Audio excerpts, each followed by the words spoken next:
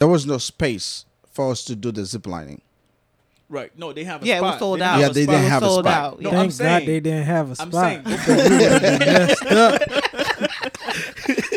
Messed up. No, because here's what happened. Our intention was to go there, reserve the spot, and if we do it, then No. later on, no. No. But I'm saying no. Here's what I'm saying. That's not the only thing we're gonna do. We're gonna walk around a little bit because that was the. But we were not aware of what that What's thing was going gonna do. on, right. So we had a planned out night, and, and here's what happened. Right.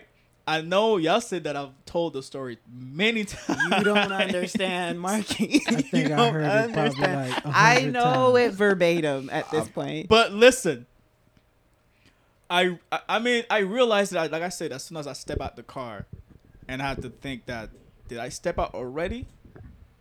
Or am I thinking about stepping out the car? That's how I know. I'm like, okay, something's not Wait a normal. minute. That's when I realized that. But when we got to the place, I'm like, why is it so hard for us to talk to the people and get this thing going? And I'm like, why is Phil yelling so much at the person